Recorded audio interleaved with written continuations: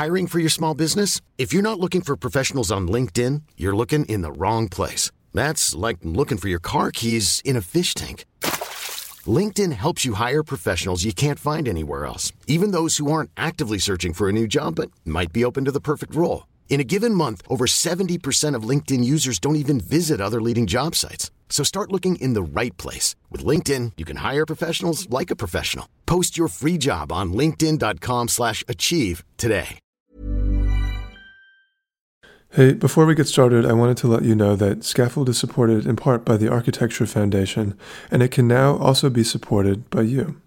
Basically, there's no team behind Scaffold. I research, write, record, and edit every episode, and you're not going to believe this, but it takes around 20 hours to produce a single show. Scaffold is and always will be a passion project, but if you've enjoyed it and want to help, visit patreon.com/scaffold to find out more. That's patreon.com/scaffold. You're listening to Scaffold, a podcast featuring interviews with architects, artists, and designers. I'm your host, Matthew Blunderfield.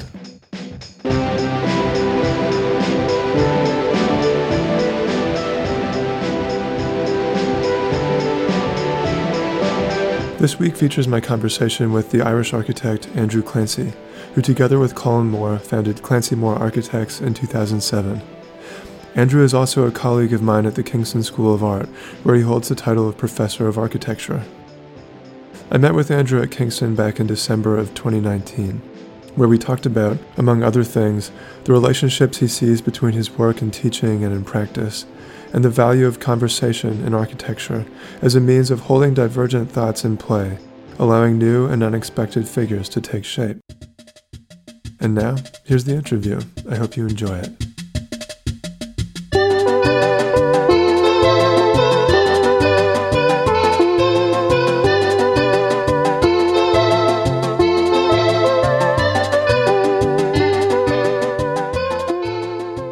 What I'm most curious about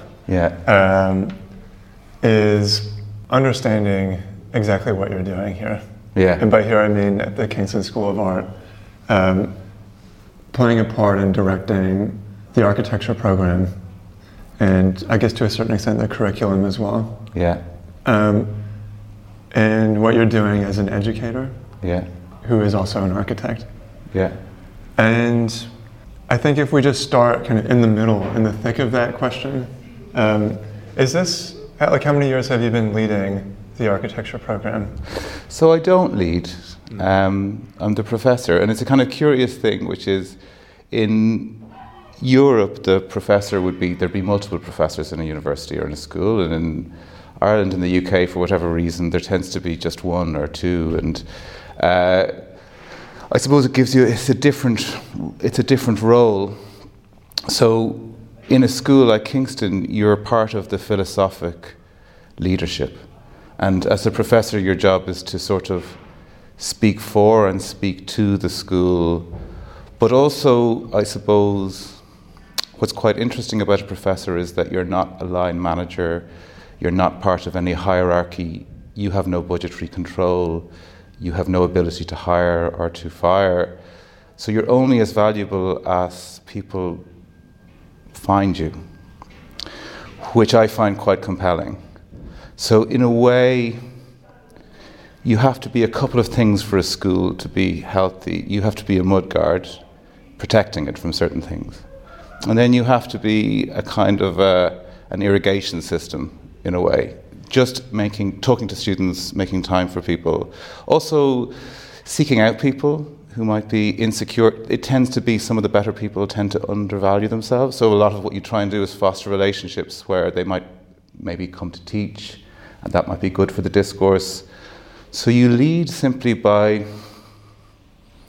allowing people to be themselves, and then making sure that the people in the building are aware that they're valuable to an extent, as much as you can, and then making sure that you're keeping an eye on what the ethos of the school is. And I came here because I really respected the ethos of the place, which was a school that understood that, of course, there's all kinds of amazing depth of thinking in architecture, but ultimately it's reposed in a built artifact. And this school is very much about that. And that's quite unusual in a UK context. And so I applied for the job because I wanted to be part of a conversation, which is that I didn't think I was going to get the job, and I just wanted to make sure that at least I'd put my hand up, and that if the culture that had been here eventually got damaged because a different person took the job or something, at least I didn't sit to one side. And then I got offered the job, which was very surprising and really lovely.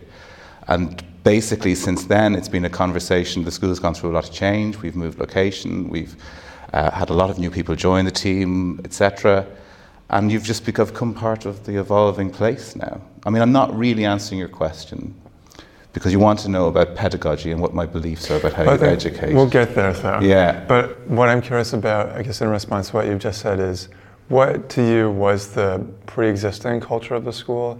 Because it sounds like you were coming in with the intention of fostering and tending to that, as opposed to changing course or radically upheaving and redirecting things. Yeah, a colleague said that to me 18 months after I'd started work.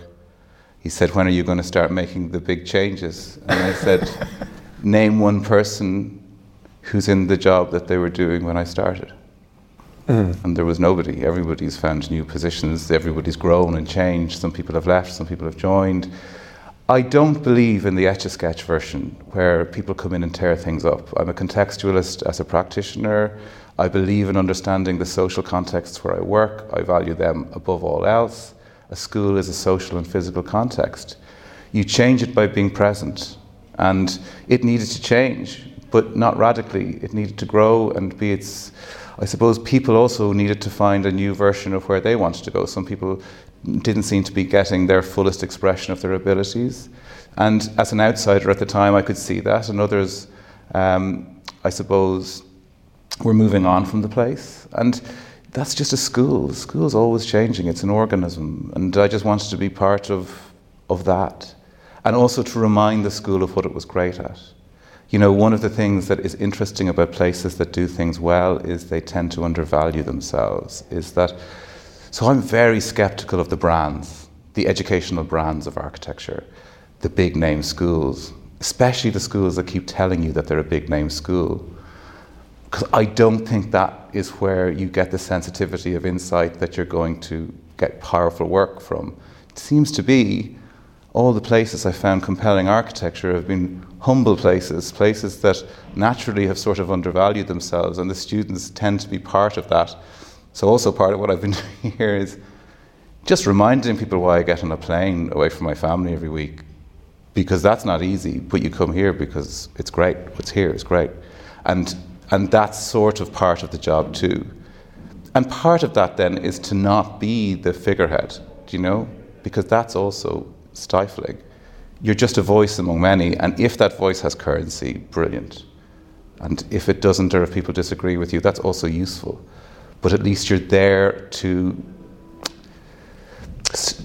allow things to happen. You're a catalyst, I suppose. Do you know what I mean? And that with you not there, or a different person in the job, those things would catalyze differently, if that makes sense. And I guess that's quite analogous to practice, because I think practice is a negotiation, and it's not some kind of high and mighty command and control thing. I know it looks that way. I know education sometimes looks that way, but that's really nonsense. Do you know what I mean? So that's sort of a link. For me, they're sort of the same thing. I mean, it's different communities I'm speaking to when I'm speaking to practice and I'm speaking to an academic institution like this. But I like it because it's sort of very native with how I act, which is, I like a good conversation, and the nature of a conversation is you don't know where it's going to go. That's exactly what thrills me about conversation as well. Just first of all, the urgency of the spoken word, and that one word after the next, you still have no idea what's going to happen. Yeah. And I guess, you're right. Like the context for conversation changes between the world of academia and the world of practice, which they're often, for different reasons, quite divided. And what I was hoping we could get into was how you bridge that gap as a practitioner, as a director of your own practice, along with Colin Moore, And as someone who has a hand in leading the direction of the architecture faculty here, because you've taught for a long time now. 20 years, yeah. At a range of different schools. Yeah. And participating in the world of ideas in architecture seems like it's always been crucial to you and Colin. Yeah, really important. And so for you, is teaching and being involved with the school a part of just kind of satisfying that, or how else do you instrumentalize teaching back to practice? So that's a really big question and a really important question. So our practice started with this conversation, and we didn't even articulate it this way at the time. At the time we were just trying to figure things out, but we always worked, we always made drawings, and we always, when we worked well, and there were times that we didn't work well together because we were just working out how we would work together, it was about finding things in each other's work that the other person had underestimated and hadn't even seen. And that sort of became a method. And it was funny, years later I read Gadamer, and he had this amazing thing, which is that if you want to have a conversation about something, you should devalue the thing that you place on the table. I'm paraphrasing, but he basically says, here's an idea, and what you would say if you want to have a conversation about this is, here's everything that's problematic about that idea. And that allows the other person to empathetically find things, go, well, actually, no, look at it this way, it's interesting. Whereas if you put an idea on the table and say, this is amazing, this is the best idea, well, what's the point? Do you know what I mean? Like, there's no onwardness from there. You're immediately setting an oppositional kind of argument, right? And I guess that became the method of the practice, and it became the method of the teaching. And then, of course, the practice that we set up in 2007-ish, a year afterwards, Ireland went into the deepest depression, I think, apart from the Greek crisis in recent European history, that lasted for 7 years. And of course, then the practice couldn't have survived without teaching. Queen's in Belfast came looking for us, hired us. They were heading up a new program. I was running a course, incredibly young, and then that opened further doors to us, and other things followed, like a visiting professorship to Aarhus and others, and people seemed to value what we were doing. And so the educational thing also became a way that we met people, that the profile of the practice and the ideas in the practice became known, because we're not good at PR, and we're not polemicists, and we're not self-promoters, we're not that type of people. I don't devalue those things, it's just not naturally how we act. So teaching also became a way that the practice grew and found space. And I think that those two things sort of are intrinsically linked. And then what I really enjoy about that is that we've always kind of empathetically sought to share that experience with our students. We've always been very open and quite confessional about that, because I remember being in college and just being so confused by the edifice of architecture. It looked so perfect. And these people that we were admiring seemed so incredibly talented and erudite, and impossibly so. And how could one ever be? And it didn't seem to be that the journey by which they had become that was understandable. Do you know what I mean? Like, these buildings were amazing, and the thinking behind them was amazing, and the books that we were reading and the lectures that we saw. And the whole thing seemed incredibly scary. And actually then, what we find is that it's a little bit different to that. It's like a walk or something, do you know what I mean? And actually there's stumbles, and there's messes, and there's successes that you don't understand at the time, and there's all that kind of stuff. And it's life, it's the stuff of life. And so we love sharing that with our students as well. And of course, a student will never judge you for those things. They're just super eager, do you know? They don't care that you messed up and you're telling them about a mistake you made. They don't think any less of you. In fact, they probably think a little bit more of you, maybe. So I like that kind of openness. Talking to students is a very supportive place. So it's a good conversation both sides of the table, and fundamentally that's why I like it, teaching, I mean. Kingston, is a different place again. I'm just thinking of that because the conversation here is different, because there's an urgency and there's a kind of a plurality and a diversity of conversation here that isn't available in the places that I've taught before. And I find that really challenging, that really interesting. And how do we respond to that? So there's a few points in there I kind of want to touch on now. Yeah. But the first, I guess, is the approach you take to seeing things. Yeah. And how the act of seeing for you has this kind of inherently redemptive aspect to it. I could be wrong on that, but you're kind of looking a bit dubious. Don't know about redemptive, but go on. I'd like to know what you think. Okay, so you were teaching at Queen's University at one point, and out of the studios came these kind of pocket books. Yeah. One of which was called Stair Rooms. Yeah. The other that I found was called The Elaborated Window. Yeah. And for the latter, you and Colm had written an introduction. Yeah. A brief introduction, kind of framing the interests of the studio. And you mentioned at one point the art critic Lawrence Weschler. Yeah. In a book he'd written called Seeing is Forgetting the Name of the Thing One Sees. Yeah. Which is about, it's like a biography of this Californian artist named Robert Irwin. Yeah. And now when I saw that, I kind of lit up because I love Lawrence Weschler. Yeah, he's a great writer. He's amazing. He's an art critic who finds unconventional ways of recognizing correlations between things that you would otherwise assume were totally unrelated.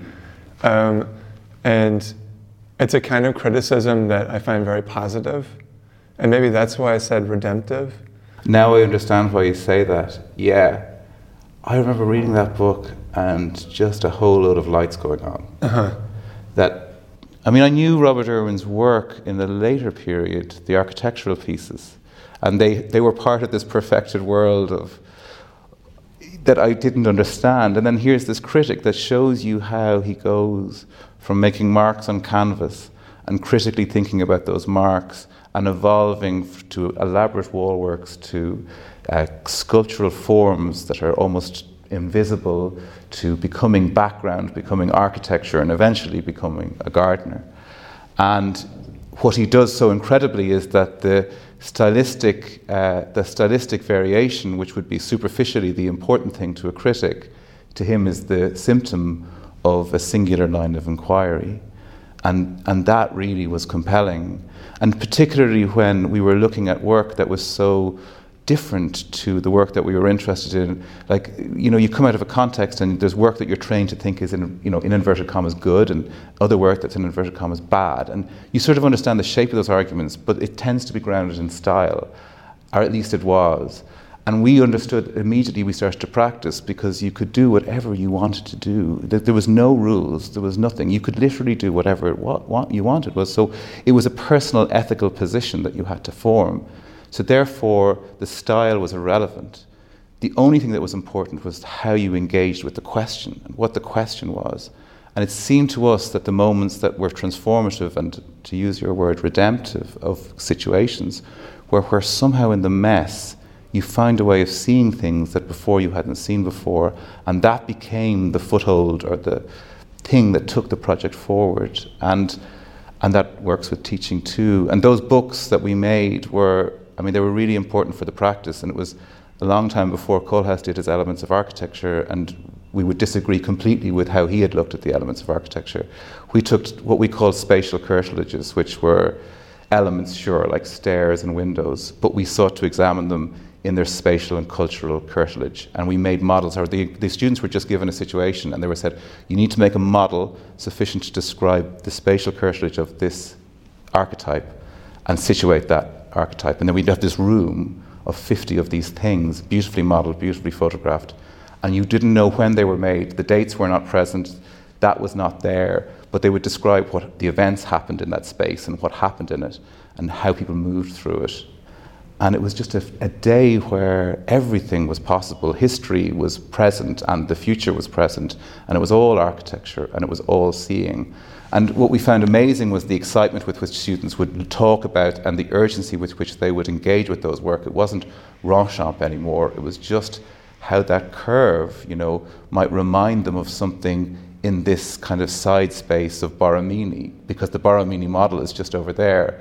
And suddenly we found a way that history kind of collapsed into a present tense sensibility that students could then navigate. And what was really interesting in that was that we found ways that we could tease out the students' own ethical position, because you saw how they intuitively were looking at things. And so you began to go, isn't that interesting? You see that way. You see this as collage, whereas your colleague over here, she sees this as synthesis. And both of your positions are correct, but in that observation, in that dissonance, there's also a conversation about how you two might practice differently to one another and legitimately pursue the sincerity of those questions.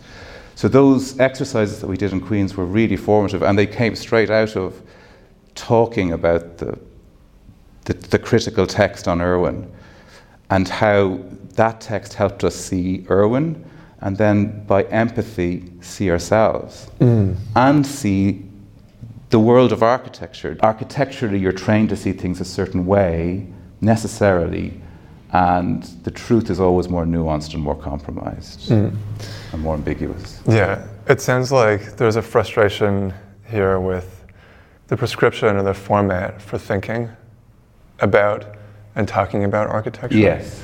And a frustration with, I think, the aversion people have to taking risks and seeing things differently or finding value in what is not necessarily a consensus viewpoint on a building or an architect or whatever. Yeah. And in that way, I guess, like, you're interested in vulnerability. Yeah. Which comes through a lot in the interview project that you coordinate, the Register podcast. Yeah.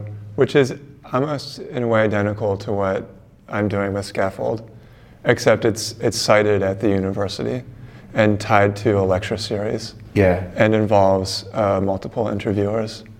But there's an interest in biography and the context of practice and the context of building and design that you don't often get when someone stands up to speak about their work.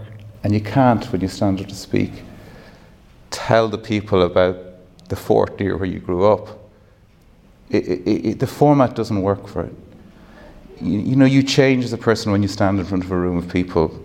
And yeah, so that interview project started, it's a nice way of describing it, just because very quickly when I came to Kingston I realised so many of our students were from non-conventional backgrounds in architecture, which is wonderful. It's what made the school so great. And that meant most of them had to travel big distances, like 2 hours, and they didn't have huge amounts of resources, and most of them had second jobs.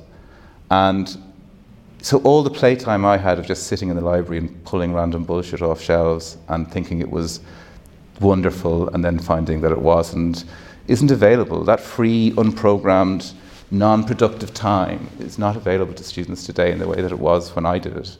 And so we just said, well, let's just record a chat with the people who come to the school and put it out. And the easiest way to connect with our students was podcasts, because it was free to do it, and the university systems didn't allow you to work off-site, and they needed, anyway, it doesn't matter.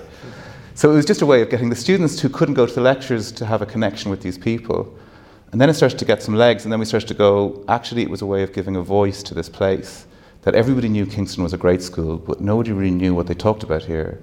And a bit like those books in Queen's, where the argument to the students was, you put that book on the table of anybody you want to work with, and the chances are they'll give you a job. The podcast and the books that are about to come out and other things that are coming out from the school under the Register imprint is a way of activating the voice of the school.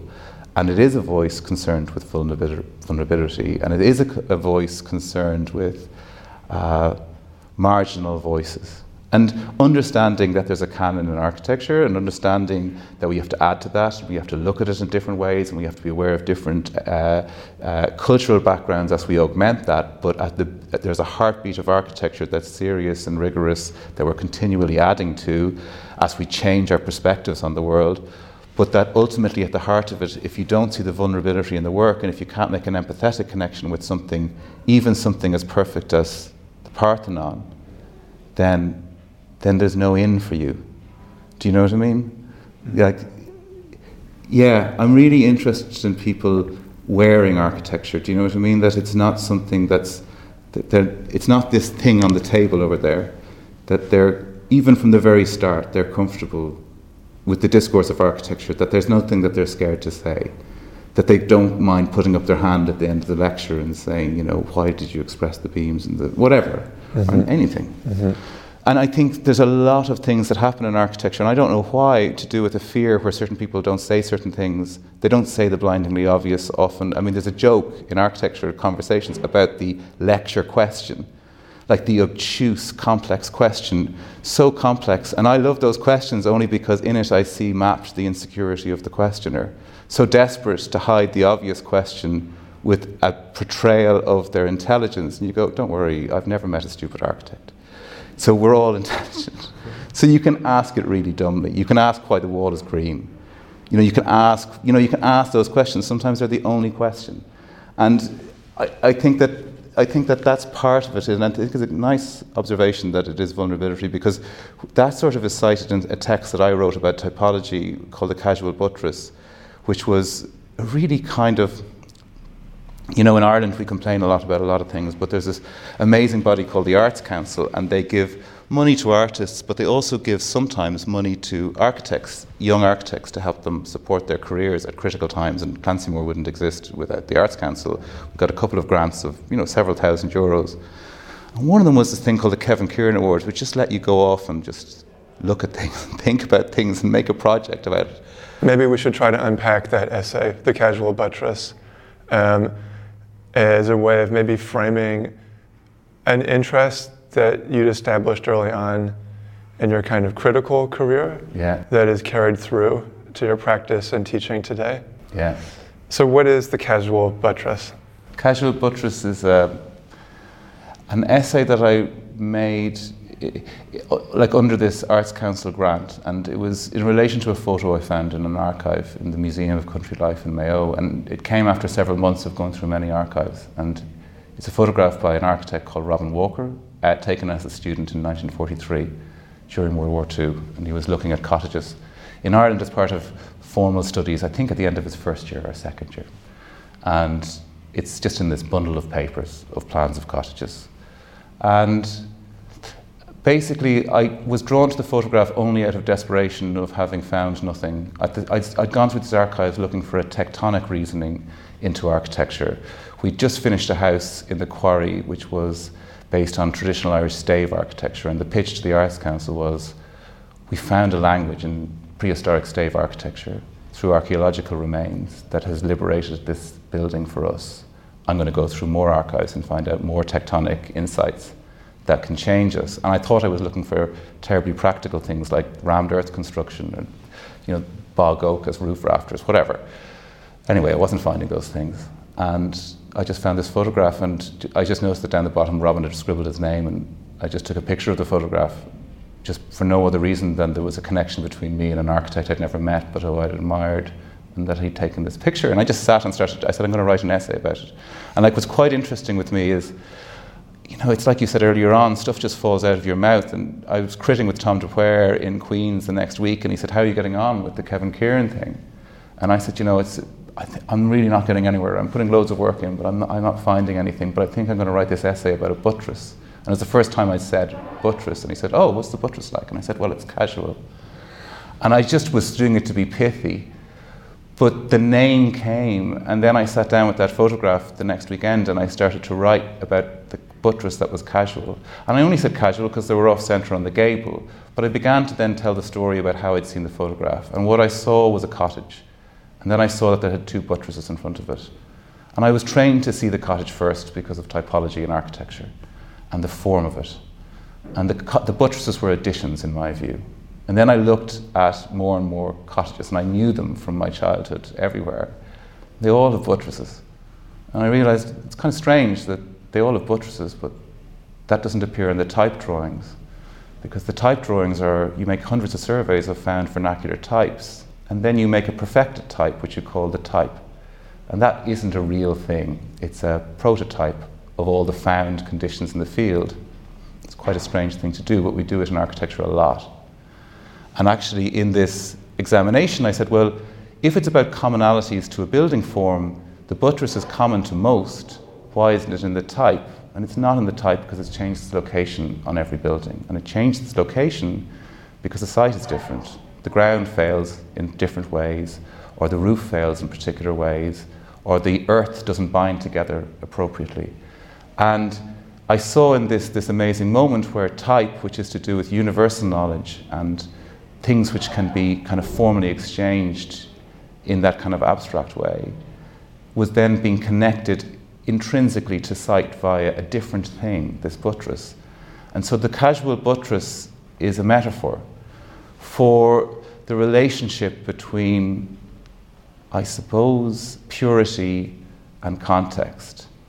And what I say is that if the cottage speaks about a society and speaks about exchanges of knowledge to do with how a family might live and what the proper way to do things are and what society says you should do, the buttress is about the individual act of care or maintenance and the specific person who lived there and their story. And actually in a moment you can see a buttress and a cottage and you can make an empathetic connection with the point where the buttress was added, the point where the wall started to go. Maybe it even happened during construction and there's a decision to add a buttress. And that felt like a way into architecture for me in a very deep way, which is that here we can talk about the history of architecture and we can engage with a huge wealth of reference bases as we do in Clancy Moore, and we love it.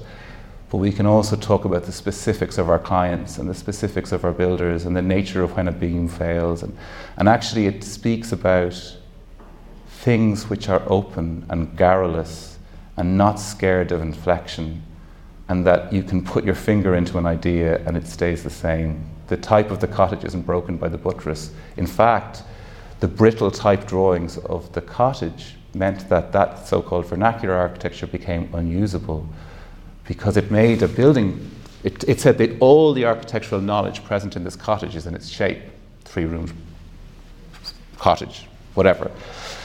And of course society moves on, we can't make 3-room cottages anymore, society doesn't live that way anymore. But actually the buttress talks about a different thing, which is to do with the connection between site and these imported types.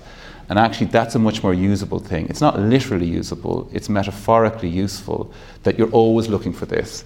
And I suppose it's why things like the vernacular became very difficult for architecture to absorb, and that's why architecture, as it grows, the things it's allowed to look at always adds these kind of prefixes, which is terrible, like vernacular or socially engaged, or look, whatever, like all architecture is socially engaged. I know there's more or less variations of that, but I don't like those prefixes. I always reject them. I think architecture is architecture, and it's what you find in it.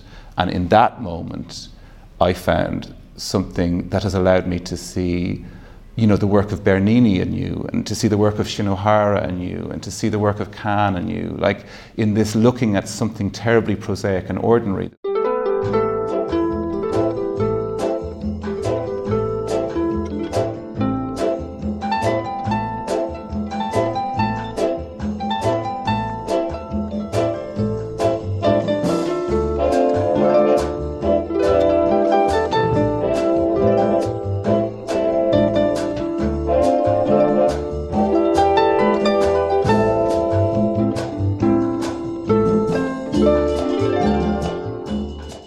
Now where I want to go is to the formation of Clancy Moore. Yeah. And I guess in a way the practice is still young. Yeah, I know. And I'm 42, Matthew, and I'm apparently still young. Yeah. But I guess we're all still in this process of formation. Yeah. And you mentioned figures like Shinohara. Yeah. And I know that writers do this as much as architects. We quote, or we reference, or we kind of make ourselves in the image of our idols to try it on for size. You were talking about wearing architecture. Yeah. And I want to understand a bit about who you were trying on and who you're trying on now in order to understand what kind of architecture you and Colin are making. Okay, let's start with the chronology there, right? Which is start practice. And we had some very odd jobs. We had jobs that had been rejected by a couple of different architects, or which had been told to the clients were impossible to do. One was a house in a quarry where nobody had got permission in that valley for 40 years, and another one was this church that needed a new porch, and they only had 10,000 euros or something like that, and the best idea that an architect had offered them had been a curtain or something, just ridiculous things. And we started with the high things. Like, I remember for the church, we were really compelled by something David Adjaye had done, and we were looking at that, but it proved far too expensive. And with the quarry, we were really compelled by something that Rui Nishiwaza had done. I don't know why some of his work is given his own name and some is Sana, but it was a project that he'd done on his own. And that was also impossible. And both of those projects were exercises in us going through our understanding of what we were fascinated by and finding that it was far too brittle for the contingencies of where we needed to work.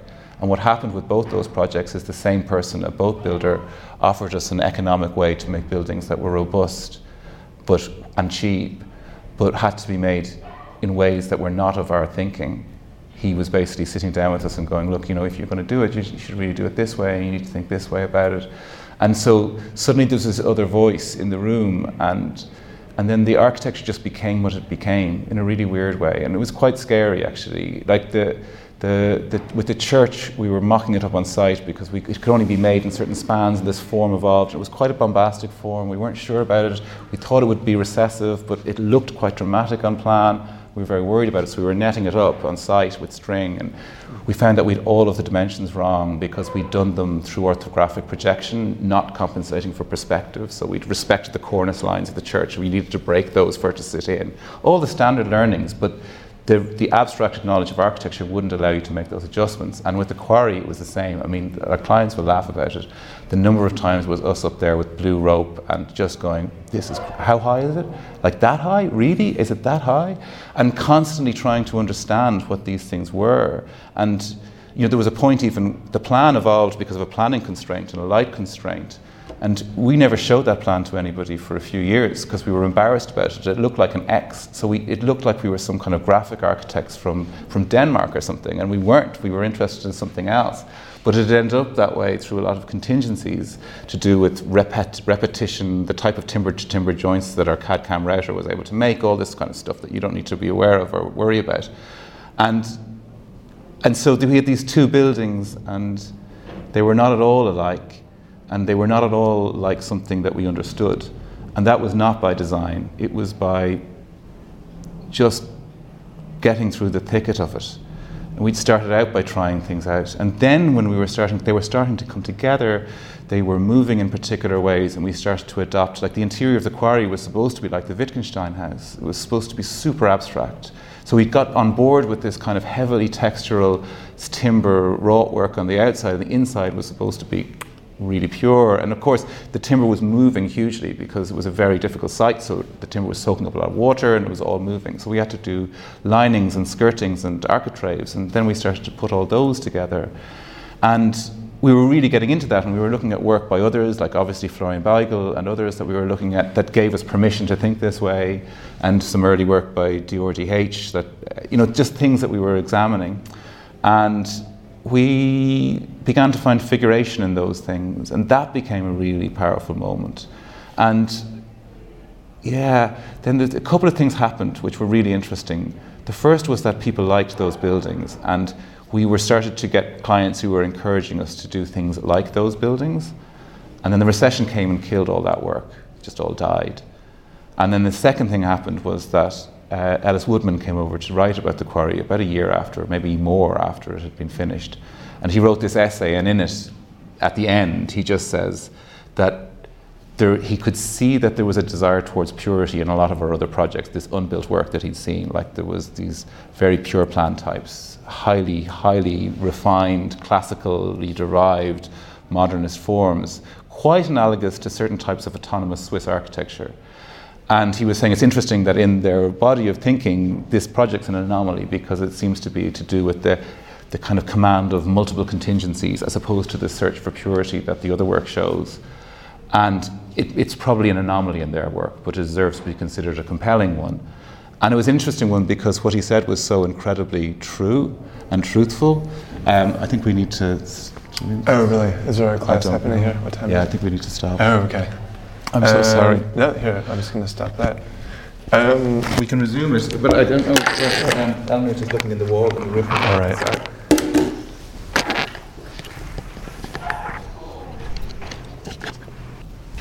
No, it's good. Oh, we're good. Okay. Sorry, man. No problem. I'm just panicking because...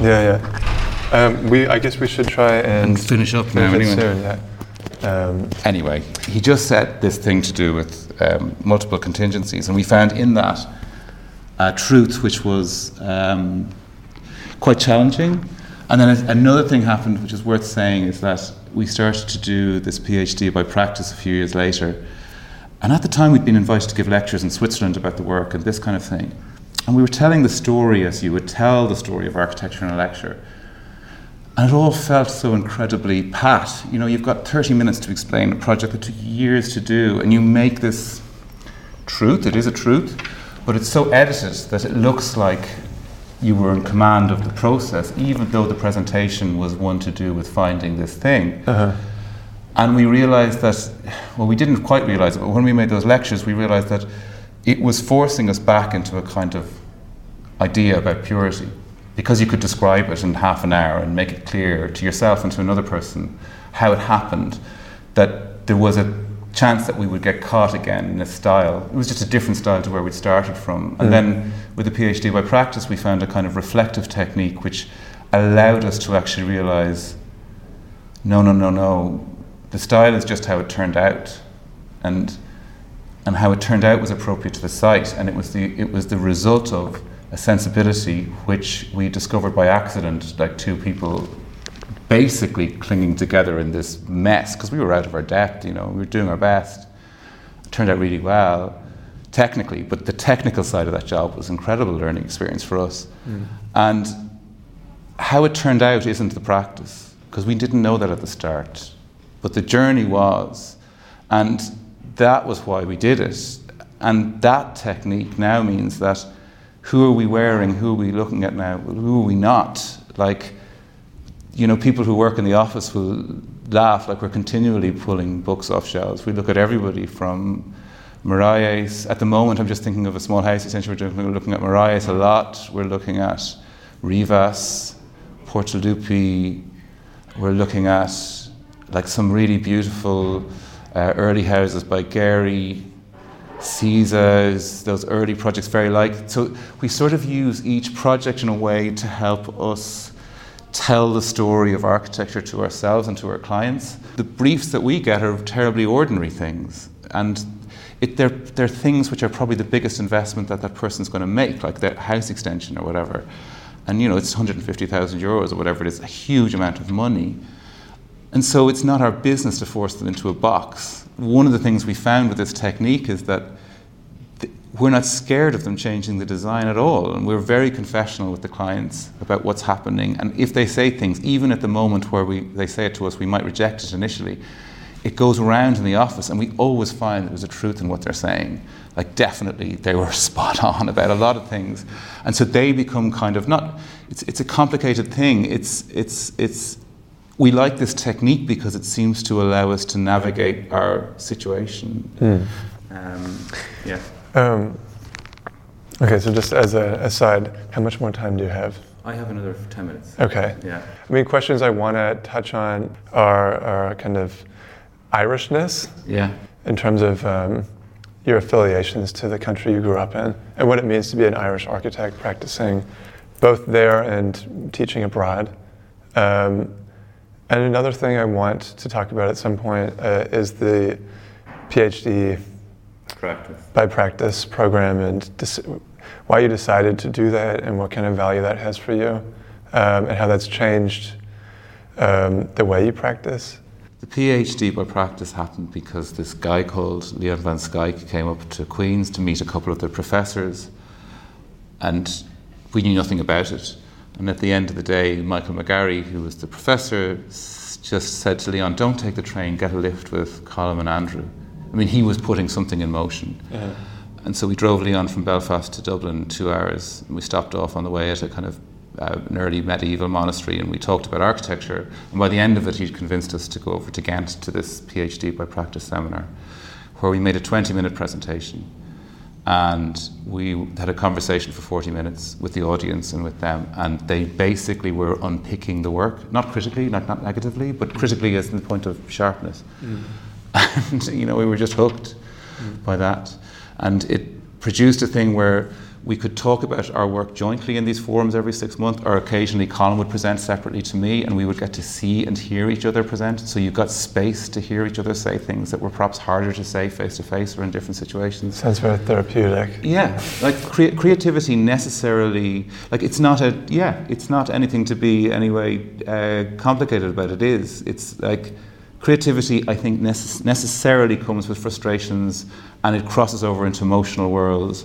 And that side of it is essential, I think, if you're going to have a long-term working relationship and a friendship with people that makes things. But then also, and the reason we did it wasn't for the therapeutics aspects of it, it was to do with actually making the ground of the practice more explicit to ourselves. And the ground that we basically established was one of conversation and figures. The conversation exists to hold multiple divergent thoughts in play all the time, in a way that a drawing or a model can't, because you need to resolve them to have them manifest beautifully in those things. And then, so we've got lots of drawings and models, and then the conversation binds those unlike things together. And then what we look for is these things we call figures, which are moments where in those contradictions there's a congruence and something becomes apparently necessary. So classic one in the Portobello warehouses, they didn't have big floor-to-ceiling heights. We couldn't change the exterior because of all these other issues. We had to insulate it, so we poured the new screed on top of the old floor. So the floor had to be super thin, which meant it had a tiny span, super small span. But we knew we wanted to make these kind of quite monumental spaces just for the clarity of the thing. And so all the columns and the stairs ended up having to do the job and having to be where they were because of these contradictions. And then combined with those were questions of the clients to do with wanting open plan, wanting privacy, and so the figures, these columns and things, became elements which we could divide and link spaces together, a choreograph thing. And so that's the big thing about the PhD, was that those kind of techniques, that's a very simple project, but it allowed us to do that game, which is a budget and tectonic game and a structural game and all the technical things, and it deals with regulation and fire laws and all that stuff, and allows us to talk about the history of architecture. So you can play with Michelangelo over here, you can talk about Venturi, or you can talk about whatever. It doesn't matter. But the point about it is they become the means by which references matter to us, because they allow us to connect with deep lineages of thinking. They've done all the hard work for you to make that discovery, and then you go, that really, really allows us to think about this in this way. So in this armature, the figures are the place where all of those things cohere. And they are literally sometimes figurative. And then the Irishness thing, sorry, we've probably gone on too long, but the Irishness thing is an interesting question, because I don't know, like my family would have a deep history in, say, Irish nationalism, like back in the War of Independence and the Land War. Effectively, like my mother is right now in New York because she's been researching her grandfather, which would have been the Sinn Féin envoy to New York during the War of Independence, and he would have raised all the money that was funding the war and all that kind of stuff. So we have a deep history in the nature of Irish nationalism and understanding of it, but we're not nationalists in that sense. Like, my parents were very involved in the peace process, and they would have always made the point that the idea of a united Ireland, for instance, is a colonial concept. Only the British saw it as one island, because if you're a conquering force, of course, it's a single place. But of course, to Irish people before that, it had been multiple kingdoms. And it's much more natural to think about Ireland as multiple identities within one island. And so in that, there was a kind of conversation about plurality within the country. And so I've never really understood Irishness in the sense of national territorial identity, and I'm skeptical about the nation state, and I watch what's happening here in Britain with interest, is all I say. I find it interesting what's happening here. And so there's that side of being Irish, which is, it always felt like being a place to be connected to somewhere else, that Ireland got its valency through its conversations elsewhere, and that there was a type of conversation possible in Ireland which was different, but not better or worse, a different way of looking at things. And so the conversation was always one to do with that exchange. Ironically, I didn't get to go on a plane until I was in college and to see these other places, but that was the conversation. And in truth, that's how we see it in architecture, which is that there is no Irish style, and I don't really think that there is an Irish tectonic, But there is a space for a particular type of plural conversation in Ireland, one that uses multiple engagements with the history of architecture, that comes from our slightly marginal location. And I was having a debate with Shelley McNamara about this, and she goes, Andrew, we're not peripheral. And I said, I felt peripheral growing up. I don't know, maybe we're not. You don't feel it, I feel it. But what it did do is you were terribly curious as a student, because you were going, well, we're not from anywhere that matters. And over there is where it matters. And actually over there seems to matter too, and over there. And so you were constantly just voraciously reading and looking at everything, with really not knowing what you were looking for. But what it does mean is that you tend to find a huge reference base in Irish practice, and one that's not generally, now I know all the names I've mentioned are quite orthodox figures, but they don't easily package into the boxes that they're put in elsewhere.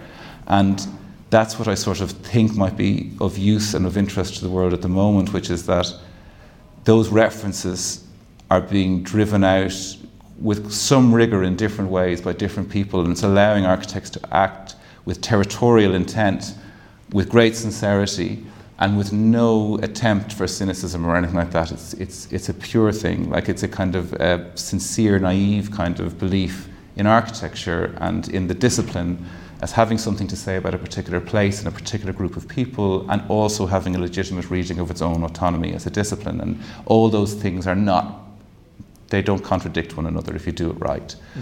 And so there is something there about being an Irish architect at the moment which is pleasurable, because I think that as the world moves to being one where people do more and more work in fabric and less monument, and there's more and more contingencies, and we're more aware of the plurality of the world, that kind of curiosity and that sincerity is useful right now. The Irishness that I value in that really is this thing to do with turning the idea over, and a slight irreverence as you do it, that the answers aren't what you expect, and it's not about portraying how knowledgeable you are, how intelligent you are. It's just about whether the conversation is worth having. Is it pleasurable? And what's nice about that is that you find, anybody who comes to the country, it is not an Irish thing at all. What's quite nice about it, I think, is that a lot of our friends, they weren't born in Ireland, they're Irish now, but it's a conversation that's super easy to learn once you've realised that's how you do it. Oh, it's okay to just say this and to look at it this way and then to make work like this. So I also like it because it feels open. Now, whether the country of Ireland is open or not is a different question. I think we've got lots of deep-seated problems that we need to resolve. But culturally, at its heart, I find it's curious before it's judgmental, it's irreverent before it's ponderous, and it's scholarly. And I like that. And I don't think that's unique to Ireland. But it's what I associate with Ireland right now in my discipline, and it's probably what I enjoy most about it. Yeah. Andrew, thank you so much for your time. Thanks, Matthew. That was good fun.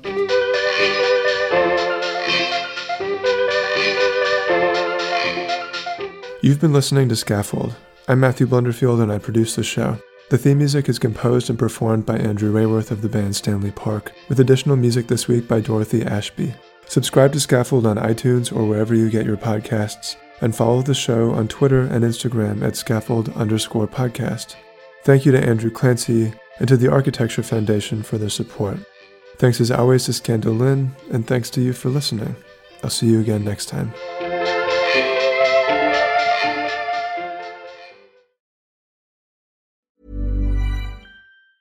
Ever catch yourself eating the same flavorless dinner 3 days in a row? Dreaming of something better? Well, HelloFresh is your guilt-free dream come true, baby. It's me, Keke Palmer. Let's wake up those taste buds with hot, juicy pecan-crusted chicken or garlic butter shrimp scampi. Hello Fresh. Stop dreaming of all the delicious possibilities and dig in at HelloFresh.com. Let's get this dinner party started. If you're looking for plump lips that last, you need to know about Juvederm lip fillers. With Juvederm Volbella XC and Juvederm Ultra XC, your lip look, whether it's subtle or bold, can last up to 1 full year with optimal treatment and no additional maintenance. Find a licensed specialist and see if it's right for you at Juvederm.com today. That's JUVEDERM.com. Add fullness to lips in adults over 21 with Juvederm Volbella XC or Juvederm Ultra XC. Do not use if you have severe allergies or a history of severe allergic reactions, or if you're allergic to lidocaine or the proteins used in Juvederm. Tell your doctor if you have a history of scarring or taking medicines that decrease the body's immune response or that can prolong bleeding. Common side effects include injection site redness, swelling, pain, tenderness, firmness, lumps, bumps, bruising, discoloration, or itching. As with all fillers, there's a rare risk of unintentional injection into a blood vessel, which can cause vision abnormalities, blindness, stroke, temporary scabs, or scarring. For full, important safety information, visit Juvederm.com. Planning for your next trip? Elevate your travel style with Quince. Quince has all the jet-setting essentials you'll want for your next getaway, like European linen, premium luggage options, buttery soft Italian leather bags, and so much more. And is all priced at 50 to 80% less than similar brands. Plus, Quince only works with factories that use safe and ethical manufacturing practices. Pack your bags with high-quality essentials you'll be wearing for vacations to come with Quince. Go to quince.com/pack for free shipping and 365-day returns.